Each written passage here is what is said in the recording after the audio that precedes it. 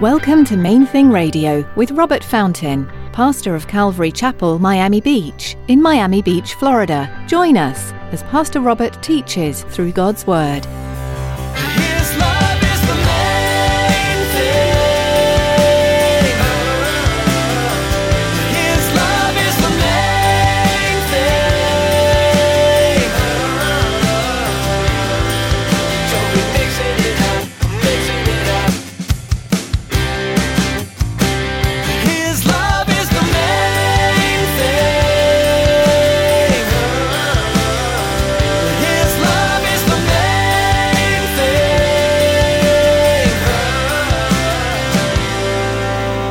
When you're quote unquote in the dock, when you're face to face with God and you say, well, I just believe, how do you think Almighty God's going to react to that?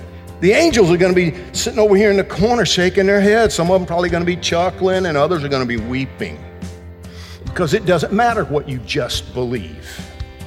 The unbelievable arrogance that we display sometimes. Truth matters. God's truth is the certain truth of all time. As Pastor Robert discusses in his message today, being grounded in truth and doctrine is so important. In his study, you'll discover that simply morphing Scripture to pacify your desires won't cut it. Placing your total faith in God is the only way. Stick around after today's message from Pastor Robert. I have quite a bit of information that I'd like to share with you. Our web address, podcast subscription information, and our contact information.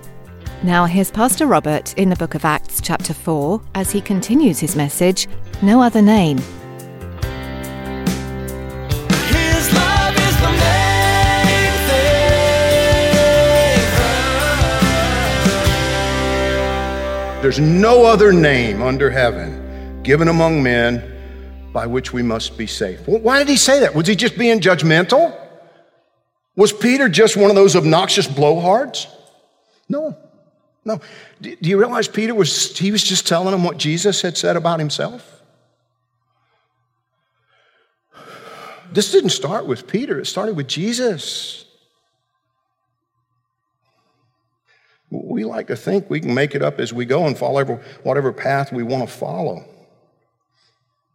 As long as we live a relatively decent life, well, I'm going to catch a break. I mean, after all, as Christians, we're all under grace, right? We're not under law, so we can kind of do whatever we want. No, you can't. Where did you get that idea? That grace means you can do whatever you want. That's not what grace means. Grace just means you can't possibly ever do enough to earn your way. It doesn't mean you can do whatever you want. Well, I just believe. You know how many times I've heard that statement? Well, I just believe. I don't care. And do you understand that as you're standing, when you're quote unquote in the dock, when you're face to face with God, and you say, well, I just believe. How do you think Almighty God's going to react to that? The angels are going to be sitting over here in the corner shaking their heads. Some of them probably going to be chuckling and others are going to be weeping. Because it doesn't matter what you just believe. The unbelievable arrogance that we display sometimes. Well, I just believe. Jesus said this in John chapter 10, verses 7 to 10. Most assuredly, emphasis here, most certainly, most assuredly, I say to you, I am the door of the sheep. All who ever became before me are thieves and robbers. Do you understand what he's saying there? Anybody else who claims this kind of thieves and robbers. But the sheep did not hear them. I am the door. If anyone enters by me, he will be saved and will go in and out and find pasture. The thief does not come except to steal and to kill and to destroy. I've come that they may have life and that they may have it more abundantly. John 14:6. He says, Jesus Jesus says, I am the way, the truth, and the life. No one comes to the Father except through me. That's pretty well black and white, right? When people get upset with you for presenting what they call an exclusive or a narrow-minded gospel, tell them, no, I didn't make it up. Jesus is the one who said this. Matthew 26:36 says Jesus came with them to a place called Gethsemane. It's one of my favorite places that we visit when we go to Israel. And he said to the disciples, sit here while I go and pray over there. And he took with him Peter and the two sons of Zebedee, meaning James and John. And he began to be sorrowful, deeply distressed. You ever think about Jesus being deeply distressed? He was deeply distressed. And he said to them, my soul is exceedingly sorrowful, even to death. Stay here and watch with me. He went a little farther and fell on his face and prayed, saying, oh, my Father, if it is possible, let this cup pass from me. Nevertheless, not as I will, but as you will. What was he saying? Jesus said to his Father, and I didn't read it all, but 3 times, we know the story, 3 times he said to his Father, I don't want to do this. Father, there must be some other way. Some other way to do what? Some other way to rescue humanity. Some other way to redeem people like you and me. There must be some other way. Father, if there's any other way, if it's possible, let this cup pass from me. There was no other way. And so he offered himself up to be humiliated and tortured to death. And that brings me to, observation number 3. Finding that narrow gate that leads to life is impossible apart from Jesus Christ.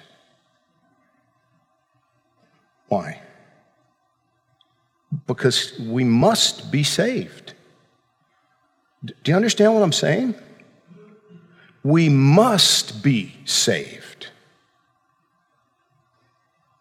The only way to be made alive, or the only way to enter into, to go through the gate, to enter into the family of God, to be born again, as the Bible, as Jesus worded it to Nicodemus, to have God's Spirit living within us, invigorating us, giving us spiritual life. The only way for that to happen is for us to be saved. An outside agent, you can't do it. Nobody else can do it. See, that's the thing that we have to understand. There are some things in this world that can only be done, can only be accomplished by a very limited number of individuals, right? Let me give you an example. How many people on the planet do you believe might be capable of building a hydrogen bomb? Not asking anybody to build one, you understand. I'm just saying, how many people do you think would even be capable, would even know where to begin? I don't think the number of people who could do that is really all that high. Let's change it up a little bit. How many people alive today might possibly be able to build a system that could take a man from here to Mars and back safely? And I'm talking one person who could do the whole the whole thing.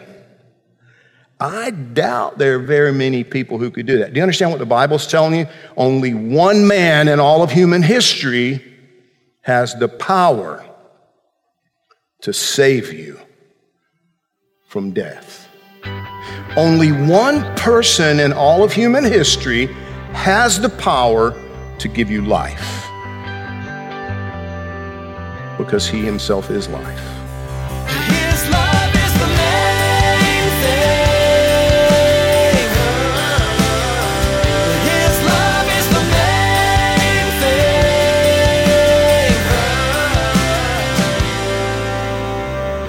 The Book of Acts is a fascinating look at the church and the first believers and followers of Jesus.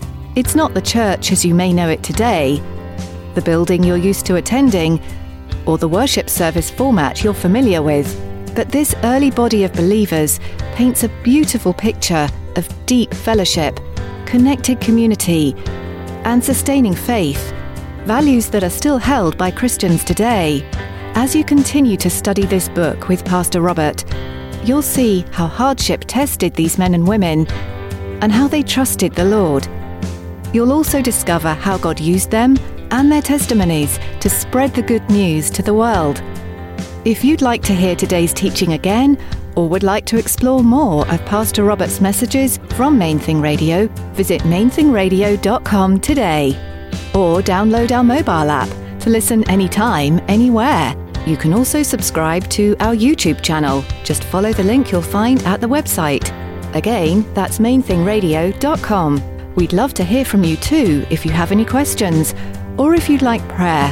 Give us a call at 305-531-2730. That's 305-531-2730. We're so glad you joined us today. Our time with you has come to an end, but be sure to tune in next time to keep learning from the Book of Acts, right here on Main Thing Radio.